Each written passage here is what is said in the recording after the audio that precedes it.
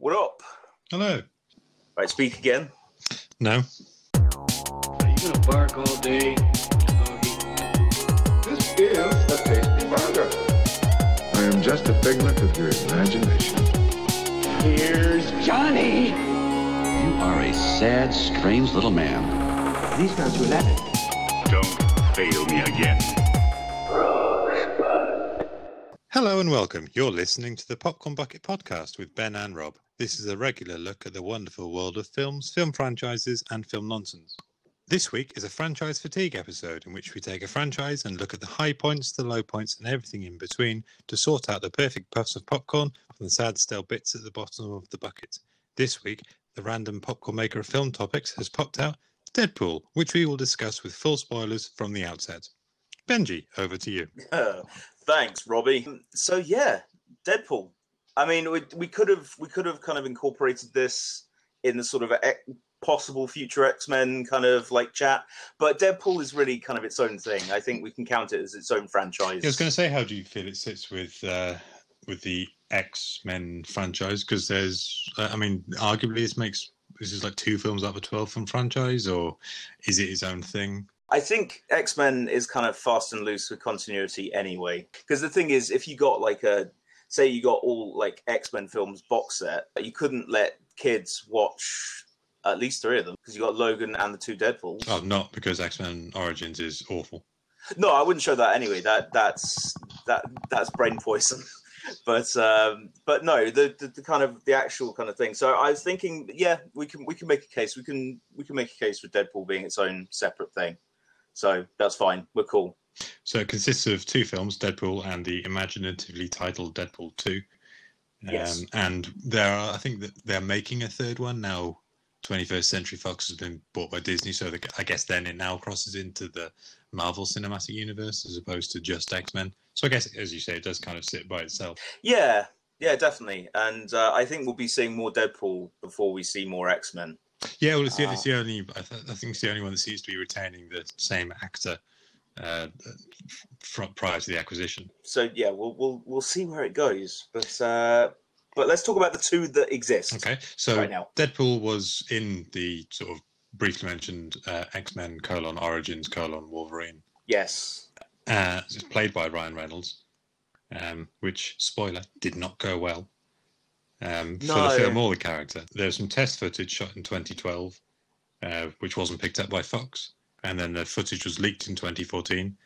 And I guess, I don't know, I think that there's a lot of like positive voices online, whether I don't think it was a campaign and along the lines of the release the Snyder cut in 2014. They announced they would actually turn it into a film, and which is then so Deadpool was released in 2016, directed by Tim Miller. Yes. And the IMDb synopsis is: a wisecracking mercenary gets experimented on and becomes immortal but ugly, and sets out to take down a man who ruined his looks. I mean, yeah, basically. I mean, that's sort of the one thing I really, really like about Deadpool. Is how small scale it is. Yeah, how small the stakes are. It's like it doesn't have too much of a plot going on. But that's fine because all it's got is a framework, and then it sort of drapes the silliness over it, Yeah. and I think that's great. I think they actually do a really, really good job of kind of giving you just enough kind of structure. You know that he wants revenge. It's a revenge story. You know that there's kind of a love story there as well. You've got those kind of things, but it's kind of in sections. You've got the flashback romance stuff, and then you've got the freeway section, and then there's a montage, and it's assembled in a very, very kind of deft way, I think, and it doesn't kind of let the plot kind of get in the way of any of the gags, and I respect it for that, and I really like it for that. I mean, Ryan Reynolds, he is Deadpool. Yeah, I think he sort of plays quite a similar role in a lot of films since Deadpool. But yes, I think he's a great fit for the character. Yeah, and yeah, off camera seems like a really nice guy as well. But I guess it does tell the kind of sort of classic superhero origin story but in a way that, like a lot of the Marvel films, it's ages before, and Batman Begins, it can be like half the film's gone before they put on the iconic suit, whereas in this, he's in the suit straight away. Yeah, which is good, because then you're not waiting for the fun to kind of like kick in. You've got, I mean, can we talk about the intro, the title sequence? The title sequence is one of the best title sequences, I think, in film. Yeah, I love it, and it's pitch perfect. So you got the slow motion panning through like a car crash with Angel in the Morning. Angel in the Morning playing, and I guess the normal sort of on-screen credits are replaced by the writers, the real heroes here, starring God's Perfect Idiot, a British villain, directed by an overpaid tool. Yeah. I mean, that's great. And apparently it's just a placeholder, but Ryan Reynolds liked it so much they kept it in. Yeah, but that's that makes sense to me, because it kind of feels a bit scrappy. The whole thing feels a little bit sort of grassroots rather than a slick studio production. Yes. Even though clearly money was spent on it, because you've got a CGI character, as the title say, but like, it does feel kind of rough around the edges, which I think suits Deadpool because of the character he is. So that being like a placeholder and then going, actually, no, that's hilarious, let's keep that, is great.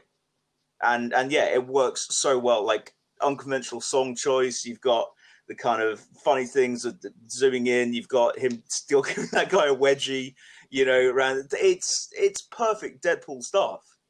Like, it sets out its stall, and it's just like, right, you're either going to love this, or if you don't, you may as well walk out now, because it's not going to get any better for you and your sensitive kind of sensibilities. So, that's it. I love the intro.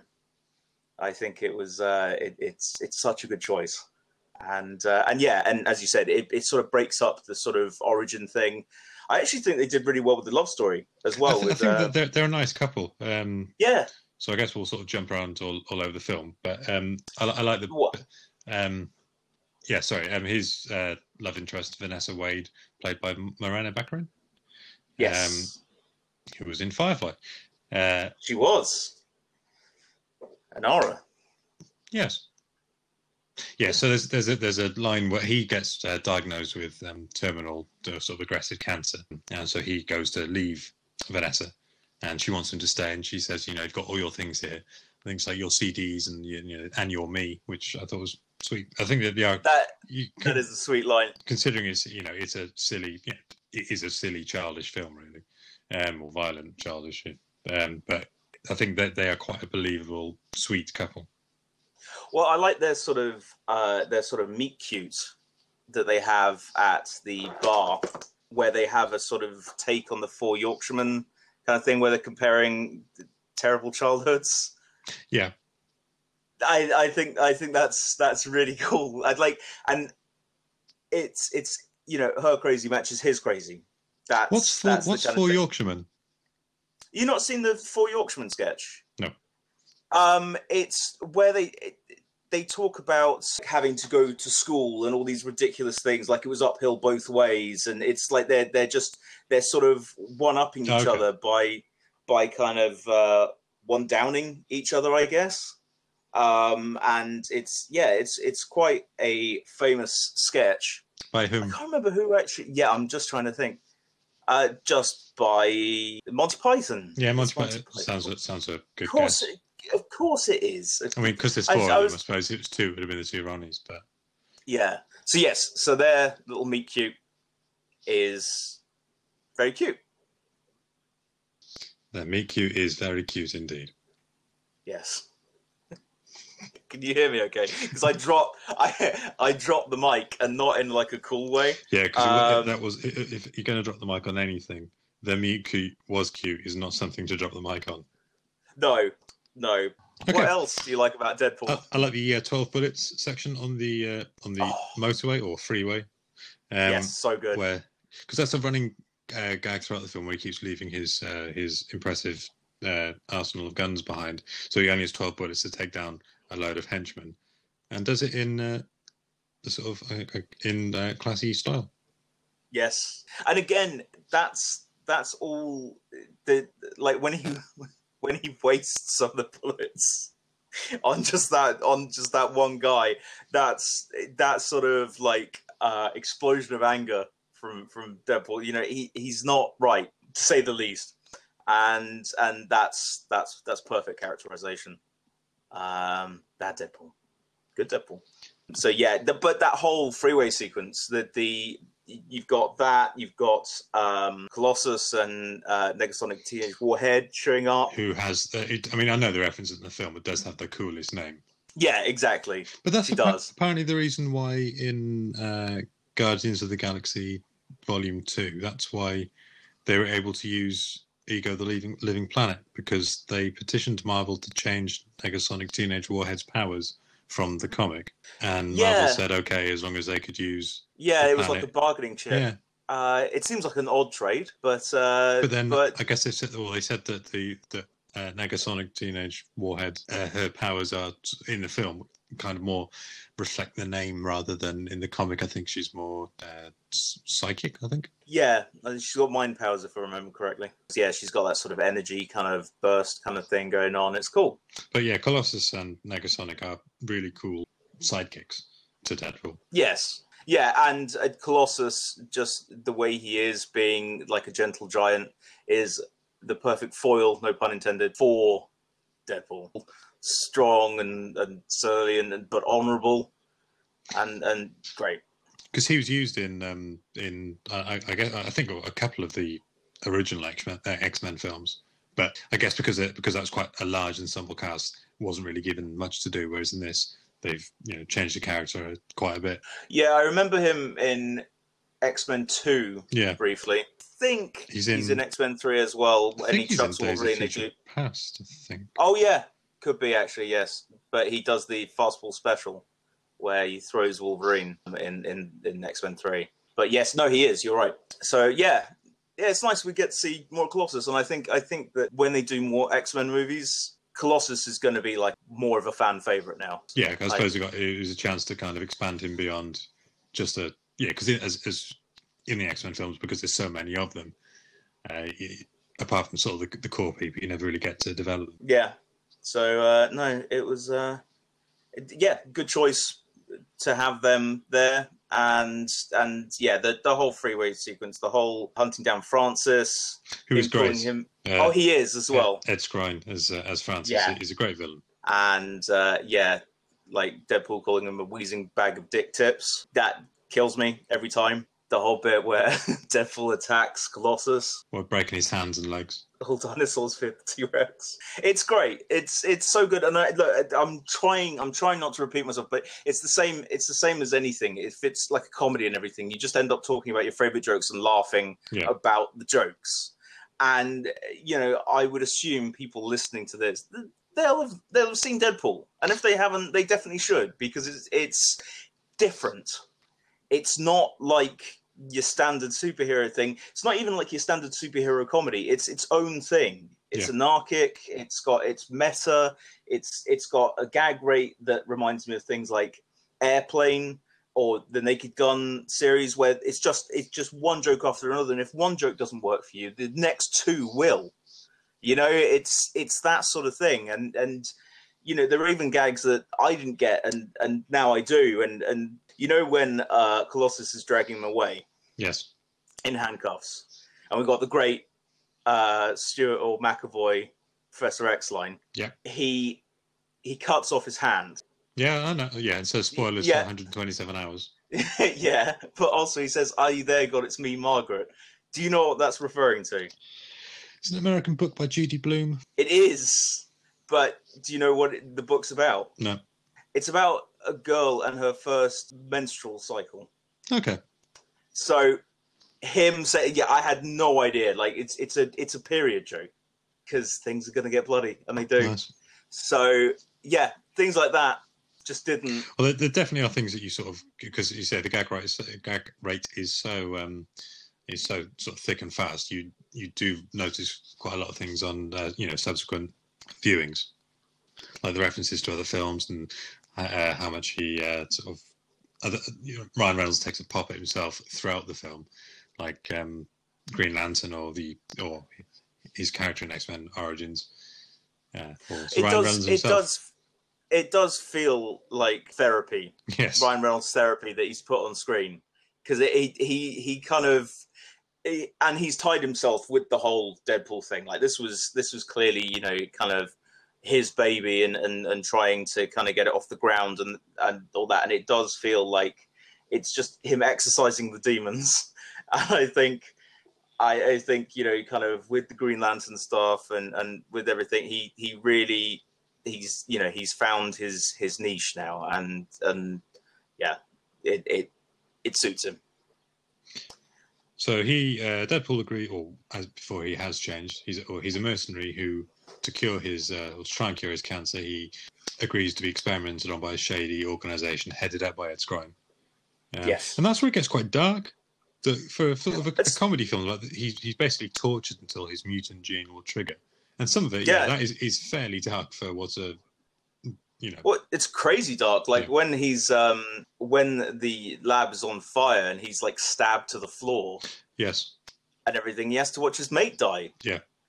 And then I always forget that bit, and then because whenever we see him and his mate, I think, oh, what happens to him? Is like, oh yeah, he burns alive. Yeah, it turns out badly for him. So yeah, no, it is dark. And I always think of the shot of him just kind of like just naked and scarred, and also just literally emerging from the ashes. And it's pretty damn dark and violent. I mean, he's coughing up blood. It's all nasty. Yeah, so it's a far cry from the sort of the shiny, clean X-Men laboratories. I do like it when he says, "What the flapjack is wrong with you people." Is that how we're going to do it? That's how we're going to do it. How we're going to get around things? I'll use a different cake each time. Well, I'm just going to spoil that. You can't. That's a red rag to a bull. A bull who likes swearing. And what word's painted on that red rag? I'm not going to say it out loud. It's too naughty. So the music is excellent. It is Junkie XL. Both the score and the sort of the choices of songs. A highlight is the Deadpool rap, which was by Team Headkick, which I remember because we saw this in the cinema together. I think like the day it came out, or the day after it came out. Yes, can't remember the day it came out because that was Valentine's Day. But yeah, the Deadpool rap. I think I remember you telling me that there were some people on the internet who'd just done a rap about the character before it was a film. Yeah, it was a fan made thing for the video game. Oh, okay. When the video game came out, so they did a rap about the video game, and then clearly the filmmakers saw that video and invited them to do a movie version.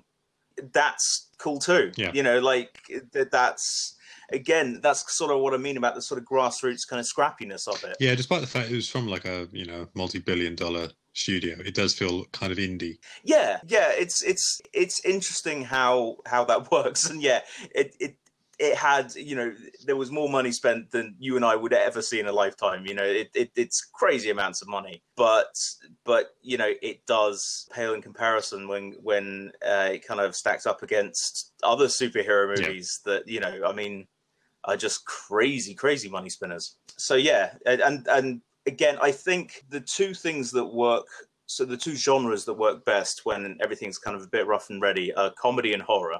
Yes. Yeah. And I feel that the slicker they are, the less effective they are when it comes to certain things. Like you see kind of like a big budget comedy or whatever, and it because all that money has been spent on it, the laughs tend to be quite safe. And there's less so with horror, you know, but again, it doesn't.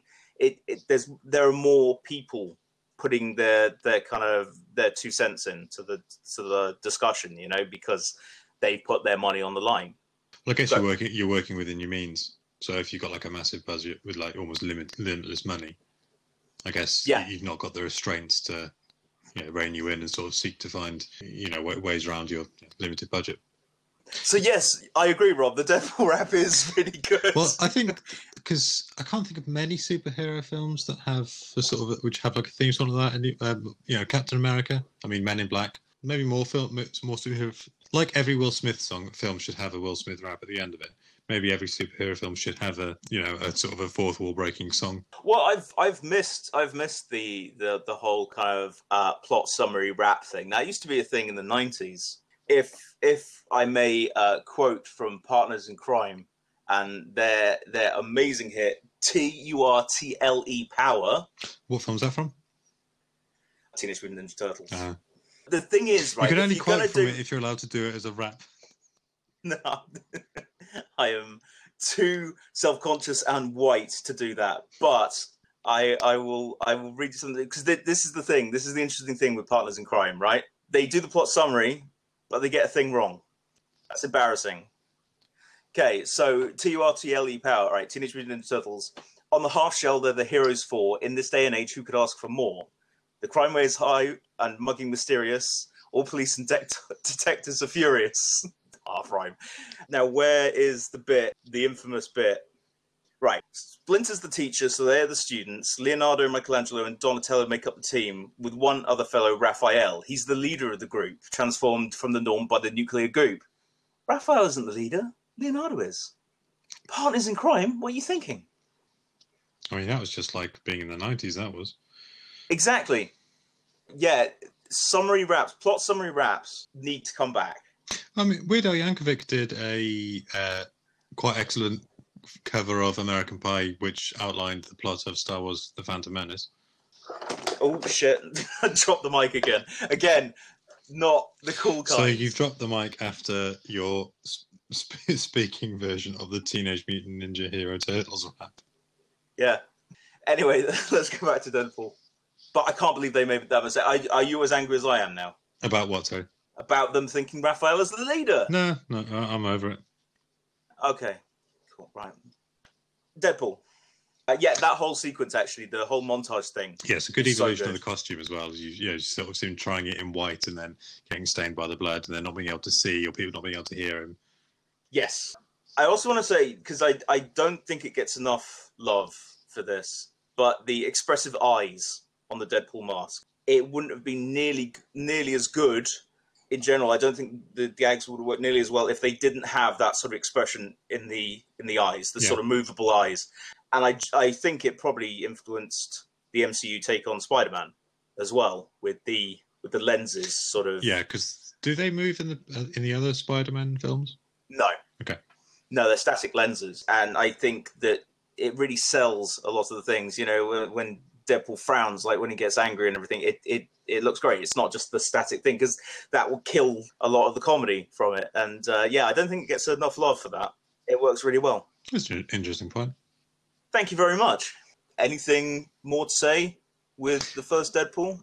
So it ends with Deadpool, Colossus, and Negasonic Teenage Warhead tracking down Francis in a scrapyard. Yes. So I guess, as you sort of said at the beginning, the stakes in this film are quite low, but it does make them the film makes them seem massive.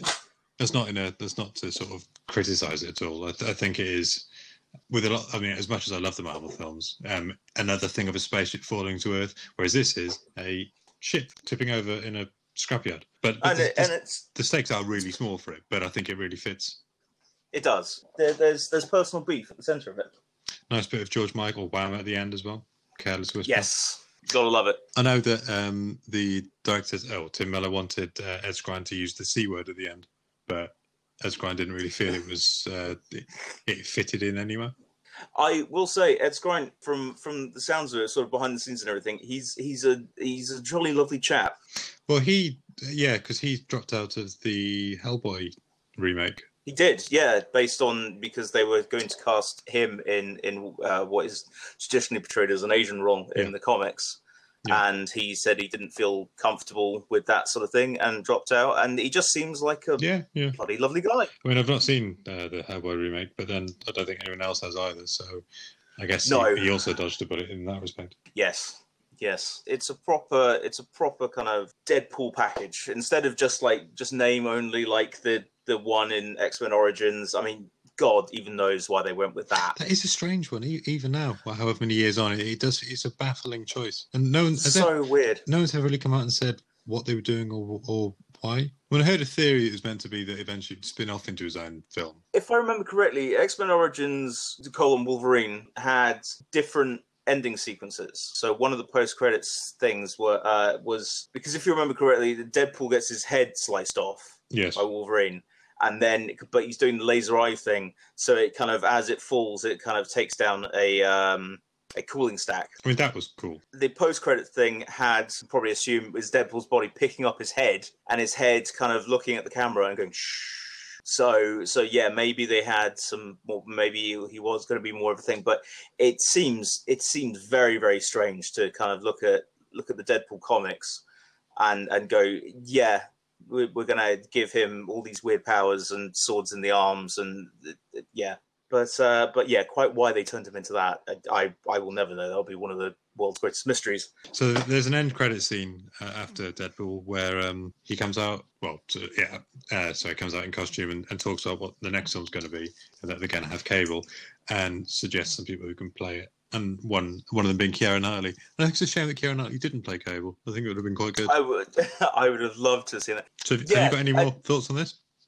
Well, do people know as well, or at least the younger crowd, do they know that sort of end bit is a Ferris Bueller take with him in the dressing gown? I mean, I've not spoken to all the young people, so I don't know if they all know it. No, but I feel it's kind of lost that people won't know. But again, Deadpool referencing stuff like there are so that. many things throughout it that might get lost. I think because you say the hit rate is quite because they were sort of ad-libbing on the sets apparently, and sort of bringing in like fairly up to date, or as then up to date pop culture references. Yeah, and again, that sort of improv thing leads to the sort of scrappy feeling. So yeah, no, I'm through my list of things to talk about with Deadpool 1. Other than it's really, really good. It is very good. I'm a big fan, and it's still improved holds up. rewatch. Yes. As well. Yeah.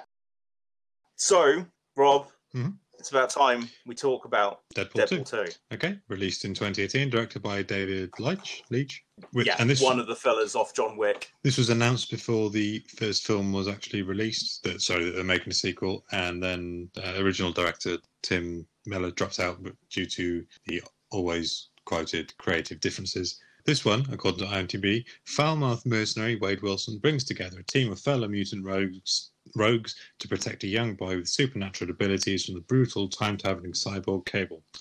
And it stars Ryan Reynolds, Josh Brolin, Zazie Beetz, Morena Baccarin, Brianna Hildebrand, and Julian Dennison.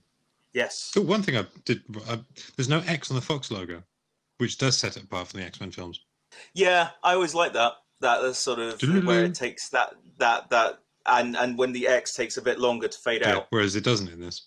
It doesn't, yeah. So therefore, it's entirely justified, Rob. Yeah, and I don't think Logan does either, so Logan is set aside. But we can talk about Logan because Deadpool 2 opens with a massive spoiler for Logan. I mean, that's kind of great, isn't it? Well, I guess it's Ryan Reynolds' thing because in Hobbs and Shaw he spoils the ending of Game of Thrones, and that had only been out like sort of a couple of months.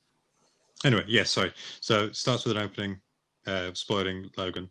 Oh, actually, sorry. Before we, I guess, go into it, it turns out I have only ever seen because I didn't see this in the cinema because you stood me up. What? Okay. And I think the only version I've ever seen is the extended one, but I didn't realise it until I was looking at it the other day. And I don't know how different the extended and the normal release are. I don't think they're too different. Okay. Did I actually stand you up? I can't remember. I just remember we never got around to seeing it. No, I'm trying to.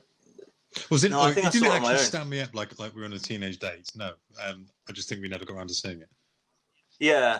But that was I was thinking then, like, did we have plans and did I do? And it was sort of like a cold feeling in the pit of my stomach. I was like, oh. Well, you left me waiting outside the cinema. That I'd been there. Ben will turn up soon, and that I wouldn't have just gone in and watched the film. Like, oh, the film's starting soon. You better be Ben's here. not here. I've got popcorn. Oh. No, okay, well, good. I'm glad that wasn't a thing. You made me feel genuinely guilty for a moment there, Rob. I hope you're proud of yourself. No, sorry, man. Right, so we saw Deadpool 2 separately. Yep. And you were saying that we saw it separately, and you were going to lead into a point. I'm sure. Oh no, it's just that I've not seen the theatrical version. Okay. I guess I'm talking about the extended version. I don't think they're that different. Okay. If I remember correctly, there wasn't anything because I saw it in the cinema and I've got the Blu-ray, so I'm trying to think if there was anything that was like super different. Probably not. But carry on. Okay. My Wayward Son. So this one also has good use of music, good use of Dolly Parton in sort of an opening fight as he's 9 to 5. 9 to 5 as he's sort of slicing people with a katana. I like the line about it's the highest rated R movie overseas. The Passion of the Christ is the highest in America, except overseas, where they have no religion. Yeah, there are some killer lines in Deadpool 2 as well, and I liked him talking about that. The meta stuff, I think it does it well. It does it sparingly, but it does it right. I think there seems to be less fourth wall breaking in Deadpool 2. I think it's more narration. I think it's kind of there are a couple of things like him looking at the camera when he's pinned up against the wall in the X Mansion, but the fourth wall breaking, the fourth wall break within a fourth wall break in the first one. There's nothing like that in the second one. I guess because they've done the gag. Possibly, but I mean, this is always the problem with comedy sequels is that you kind of expected to tell the same jokes again. And Deadpool 2 kind of has that a little bit, but the thing with repeated jokes is they're just not as funny the second time. I guess there's an element of you kind of want the same thing again, and then if they give the same thing again, you're disappointed because you've not seen anything new. And that's it. It's just like that's why I think something like 22 Jump Street is genius, because it's all about trying to match the first one. Yes. It's basically the same film as the first one, and it makes a point of it being basically the same. People want to see the same thing. It's what they want. Yeah, exactly. So this film starts with Deadpool in Tokyo, sort of tracking down gangsters and then sort of killing various people. It comes home to haunt him as Vanessa is killed quite early on, or very early on, before the opening credits. And what follows then, for a comedic, silly, irreverent film, is I find sort of his response to her death really genuinely moving and serious. That he's kind of wordless, and he chases down the guy in the rain who killed her, and sort of just hugs him and just holds him in front of the truck. I find it kind of moving. Well, I think it's just I don't think they needed to kill her. No, fridging, isn't it? And while the credits lampshade that, and while they kind of look what we're doing, I understand why she couldn't be a focal part of the movie if you've got all these new kind of elements to it and him setting up X-Force and things like that. But they could have been a lot smarter with it than just killing her. Yeah. And that whole sequence, it's a great sequence, but it's like, I think Deadpool 2 had about 700 gags by that point. The first Deadpool, even. The first Deadpool had like 700 gags. Deadpool 2, I understand it's trying for something deeper, but I think it struggles to get over that. I think it's a real mistake to kill her in that kind of way. I wouldn't say this is red, and the one thing I really, really do hate above everything else is people fan pitching jokes for Deadpool movies. There are so many people who don't get what makes it funny. But that's the thing you hate most in the world above anything else. No, financial inequality, cancer, yeah. But okay, if I'm talking about entertainment now, don't make me out to be the bad guy. So the one thing I hate above cancer and AIDS and everything is people fan pitching Deadpool jokes. But I do think they could have made some kind of thing like have a different actress, and say it was a contract dispute. I mean, bring her back. But I don't think it was though. It wasn't a contract dispute, was it, or a different actress? No, it wasn't. But the point being is they needed to get rid of her. They needed to fridge her. I mean, I guess they did it because in the first film he was at rock bottom because of having the cancer and then to being cured in the way he was, and then in this he needed to be at rock bottom again. Comedy needs to come from pain, and I think him being happy wouldn't necessarily gel too much, but I think they could have been smarter with it, because I genuinely think that opening, it struggles to kind of get over that, because tonally it feels off. It's an odd one. I mean, I know some people who are big fans of it, some people who aren't, but I wasn't. I think it does, as you say, it does sort of take you a while to kind of get back over it. And I guess the film does give the breathing space with him sort of trying to recover in the X Mansion. I guess it doesn't really serve, or doesn't serve her character at all, because especially the way I framed it, I said that I like his reaction to it. I guess it is fridging, isn't it? I mean, the creator said they weren't aware of the term of fridging, and they didn't necessarily mean it in that way. But it is all focused on his reaction to it. Yeah, and also I don't really believe for a second that people who are as cine literate as the writers of Deadpool don't know fridging as a thing. They know it enough to make fourth wall, break gags, and all these other things, and they didn't know fridging. I find that a little hard to believe. Okay. I think it was just an easy excuse. Like, oh, we didn't know. Who cares anyway? Fuck it. Sorry, flat jacket. Fudge it. Rice Krispie Square, that nice. bitch. I can't even replace squares with cakes, man. Rice Krispie Square is not a cake, and I said bitch after. Rob, I'm just driving up the rating of this podcast, and not quality, just the age rating. Right.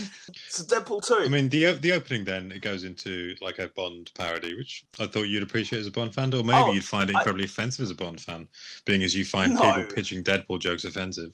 No, the Bond pastiche is great. The Celine Dion track, Ashes, is legitimately good as well. And I like the choice of some of the things. And it's really well done. I mean, it does look much more expensive than the first film. It's a lot slicker. Yeah. Again, that's sort of my point. Kind of in the way that Kick-Ass 2 to Kick-Ass. Yeah, that's a good analogy. Because Kick-Ass felt scrappy by its very nature.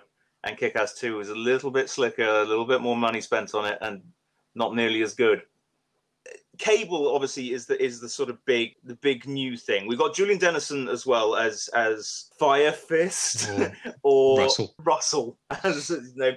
And I don't know if you've seen Hunt for the Wilder People. No, I know it's one I'm supposed to. Yes, you definitely should, because some of Russell's characteristics definitely feel like they're inherited from his character in that film, Ricky Baker. Well, apparently when they saw the film, they just didn't cast. They didn't even look at anyone else to play Russell. They decided that was who they wanted. Yeah, because he's hilarious in that, and coupled with a very, very gruff Sam Neill, it's so good. And Ricky Baker has an affinity for hip hop and gangster rap and everything. So when he says, "Ladies, damn, it feels good to be a gangster," that's a very Ricky Baker line. Okay. But that's the thing; he is super funny. Like, and he's got the comedic timing and comedy chops of a young age. It's crazy. Because he was too young to see this film. Yeah, exactly. But they don't do too much with him. Well, there are certain fun interactions. It's the debate about whether you go back and kill Hitler if you could, which I guess they then literally use at the end. Yeah, so I guess it's will he turn out to be bad, which I guess is similar to X-Men: Days of Future Past. Yeah, it would have to involve time travel because it's got Cable. Yeah, Cable is a time traveling dude, so it would have to have some sort of temporal shenanigans. But the trouble with time travel is, when you introduce it into a film. I mean, I know they have it with here that his time travel watch will only work twice. Well, that's just lazy writing. Yes, yeah. But when you put time travel in, it kind of really does lower the stakes because anything can be reversed. Once you've got that sort of element in play, it's probably something is going to hinge on that. It has to. It's Chekhov's DeLorean. So Russell goes he was taken to an orphanage. So it's definitely not a school for the gifted because of his sort of mutant powers. It's a really darker version of the X school. Yeah, it's like a Pray Away the Powers camp. Yeah, it's really, and that's really dark because they are some of the most evil places on the planet. I think the sort of Pray Away the Gay camps. So Pray Away the Powers, just as futile. And run by Eddie Marsan, which I like Eddie. Yeah, I know. I like it. It's hard seeing him as a sort of Bible bashing zealot, mean guy. But he's a good actor. He does it well. What do you think of Josh Brolin as Cable? I like him. I think he's quite stoic. That's kind of what he is. I mean, he's the straight man to Deadpool's Deadpool. I mean, I guess you have that with Colossus anyway, but then I guess he's gruffer than Colossus because I guess Colossus has a sort of a soft heart, whereas this guy he does. Yeah. I like how things have turned more romantic between Deadpool and Colossus now. Like in this one, because in the comics he's pansexual. He will do anything with a pulse. Yeah, and sometimes some things without one. But I love the fact that he has this kind of big crush on Colossus now, and I also like Negasonic Teenage Warhead and her girlfriend Yukio. Yeah, they're a nice couple. Hi, Wade.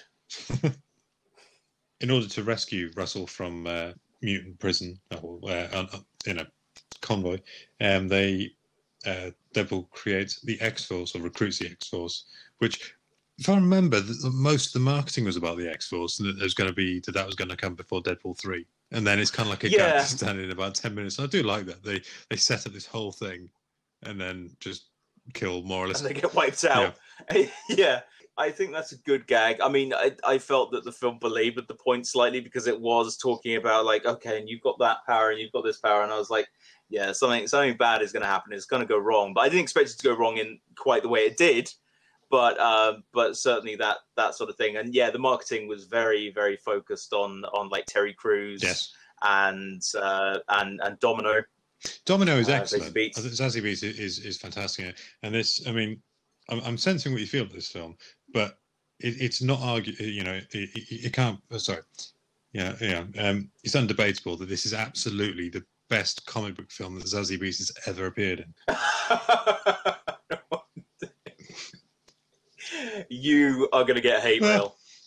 Yeah, I think the whole luck not being cinematic and then it being awesomely cinematic is great. I really like the fact. Did you also notice at some point when they're going through the X-Force things, Ruth Bader Ginsburg is her headshot is in the I didn't notice photos.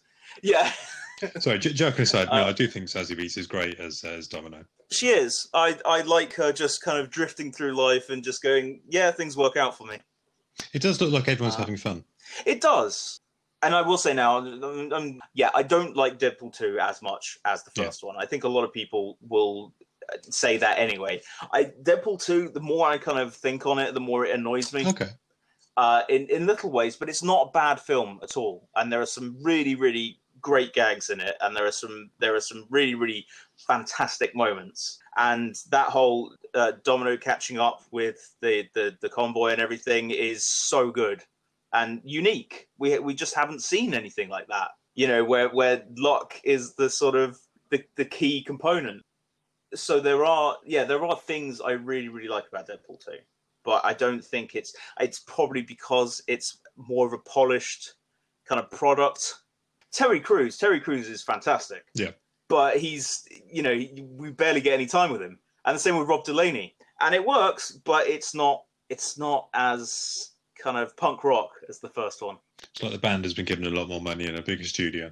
Yeah, the production's better, but maybe the soul is lessened somewhat. I mean, it could be because they had 10 years or so to do the first Deadpool and then 2 years to do the second one. Yeah, definitely. And Tim Miller leaving over creative differences as well. That seemed to be a thing where, like, kind of, from what is reported, obviously we don't know what happened, but Ryan Reynolds was like stepping up his involvement. He was already like super involved in the whole thing, but he had a differing idea about where the film should go to Tim Miller. Tim Miller wanted to do something with Vanessa and built her into copycat like she is in the comics, a sort of like from the inside out Mystique kind of shapeshifter, except that instead of just appearances, she copies everything from like the DNA. She's an exact clone. So and that could have been a lot of fun rather than just fridging her. But the X-Force thing is genuinely funny, and the whole interview sequence is really well done. Well, it does end with them. Well, once they sort of rescue Russell and Cable stays in this time and has now joined with Deadpool. We are skipping all over it, I guess. But we have been skipping, but then that's kind of how you talk about Deadpool because it's anarchic. I mean, we don't play by conventional rules. Yeah, I'm going to let you talk in a minute, but not right now. I mean, they have sort of created the X-Force at the end, really. My only disappointment with that was that Negasonic Teenage Warhead didn't stay with them; that she went back to the X Mansion. Oh, and the brief cameo from the X-Men as well. Oh, that was a good one. Yeah, that is good, and I like him. I like Wade going around in Professor X's wheelchair, knocking shit over and breaking Cerebro, which apparently he wasn't meant to do. The prop broke in his hands, and he just rolled with it. Yeah. Yeah, that isn't in the extended cut. What, him breaking Cerebro? Yeah. Oh, well, he just has the helmet on. No, he doesn't. He's reading a book. Oh, okay. Well, we'll have to have a look at the differences between that another time. Speaking of differences, there was a third version of this, which was Once Upon a Deadpool, which was sort of intended to be released for sort of a lower age bracket in America. And when it was released over here, the BBFC rated it as a 15 anyway, so it was still a 15. Yeah, it's weird how taking the sort of violence and blood and everything robs Deadpool of what makes it special. Because I saw Once Upon a Deadpool. I was going to ask you. Okay. And I liked Princess Bride stuff, the fact that it has that sort of framing thing with Fred Savage, and he's reading the story to an adult Fred Savage in bed. Like, that's funny, and Fred Savage is still great. But it's weird how different it feels, how toothless it all feels. Because you kind of need that extreme. You've got the kind of extreme language and the extreme violence. That's the Deadpool bread and butter. Cartoonish, over-the-top, tasteless nonsense, and we love it for it. It's an interesting experiment, and I like the Fred Savage stuff, but yeah, if I wanted to watch Deadpool 2, that would not be the version I sought out.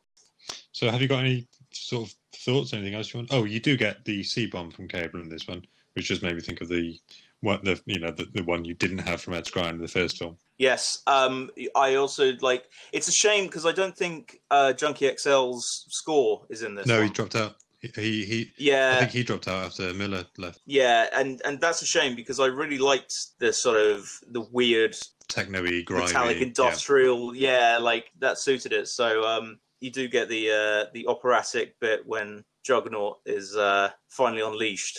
The holy shitballs thing. That's great. I'm not going to pretend I'm above that. I'm not. I laugh like a idiot whose brain is still trapped in school.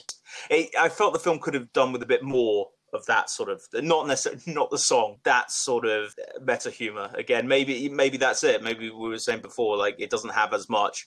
It probably doesn't. Well, I think as a whole, this Deadpool 2, I think it probably has a more cohesive story than the first one, but it's probably less overtly funny. Like there isn't quite the gag rate of the first film, and it's darker. But yeah, I do think it's more of a coherent story. Yeah, I guess it's strange for a film about time travel. It's quite linear, whereas the first film doesn't have time travel but jumps all over the place. That is a very good point.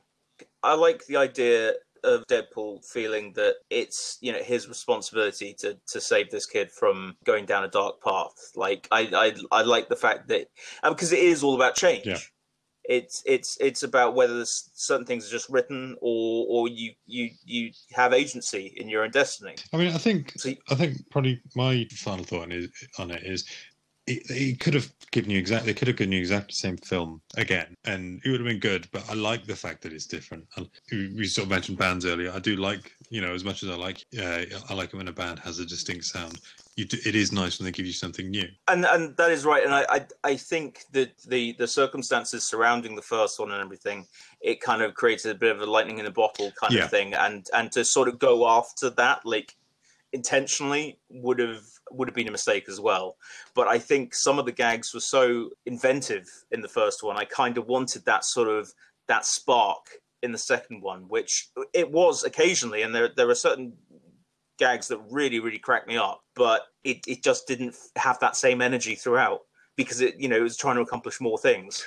Yeah. And I guess that's the thing. And because of that, it kind of came across as more conventional in my book, and therefore maybe just not as good. But no, I think you are right. I mean, a different feeling sequel is no bad thing, and going for something a bit more sort of plot heavy makes sense.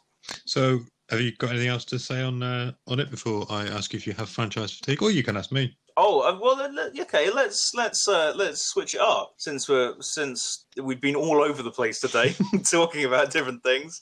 Let's switch it up. Rob. Yes, Ben. In regards to the Deadpool series of films, do you have franchise fatigue? ? Yes, here's what I should have asked. Absolutely not. I think it's I really enjoy both films. I'd happily see more. I'm glad that they're going to continue it under Disney. I'm interested to see how it'll continue, whether they'll be allowed to sort of do more with the MCU, or whether, because now I guess they've got all the mutant characters and the sort of the non-mutant, well, apart from Spider-Man characters done by Sony. I guess there's a lot more people to play with and a bigger budget. I'm really interested to see where it goes. I do hope they sort of bring back Domino and Negasonic and Colossus. Cable, less so. I'm not particularly bothered. He was all right. Well, yeah. I mean, I think they probably will bring. I think, funnily enough, I think Cable is probably the one that they're almost certain to bring back. Whereas I'm not sure about the others. Yeah, no, I agree. Yeah, I don't have franchise fatigue at all with this. I'm just like, more Deadpool, please. It's a shame they never did the animated series with Donald Glover. That would have been brilliant. I'm interested to see where they go now. Like, I mean, I'm sure it seems to be that Disney are keeping it R-rated and keeping all the things. I think they know what they've got with Deadpool. So yeah, no, not at all. More Deadpool, please. So, I mean, it's going to be a massive anticlimax. But I guess if you do the bucket list, but I can guess which way round you put them. I am going X-Men Origins Wolverine #1. Obviously, it's Deadpool 1 first. Deadpool 2 second. Not particularly close between them either, for me. See, I kind of want to put Deadpool 2 first, just because I feel I need it. Do it. Just negate it. Just because I feel I feel I need to defend it. But you know, I think I enjoy it much more than you do. Of the two, I'm actually, because I've seen the first Deadpool quite a few times, I'm actually keen to watch Deadpool 2 again, just to kind of sort of see if I can get any more from it. I enjoy it. I think I like the fact that it tried to do something a bit different to the first film.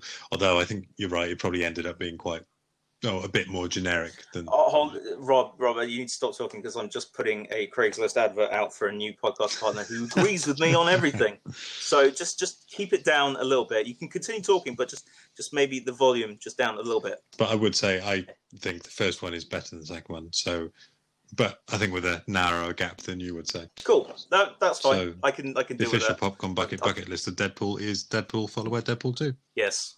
Definitely. I'm happy with that. Good. Well, outro us, buddy. Okay. That's it for this week. Thank you very much for your time, and thank you for listening. We'd love to have your feedback. Please email podcast@thepopcornbucket.com. You can find us on Instagram at popcornbucketpod, or over on Twitter at popcornbucketpd. You can use the hashtag TPBP. If you're able to, it would be great if you could rate the episode wherever you listen to your podcast, and subscribe and share. Many thanks, take care, and see you next episode. What he said.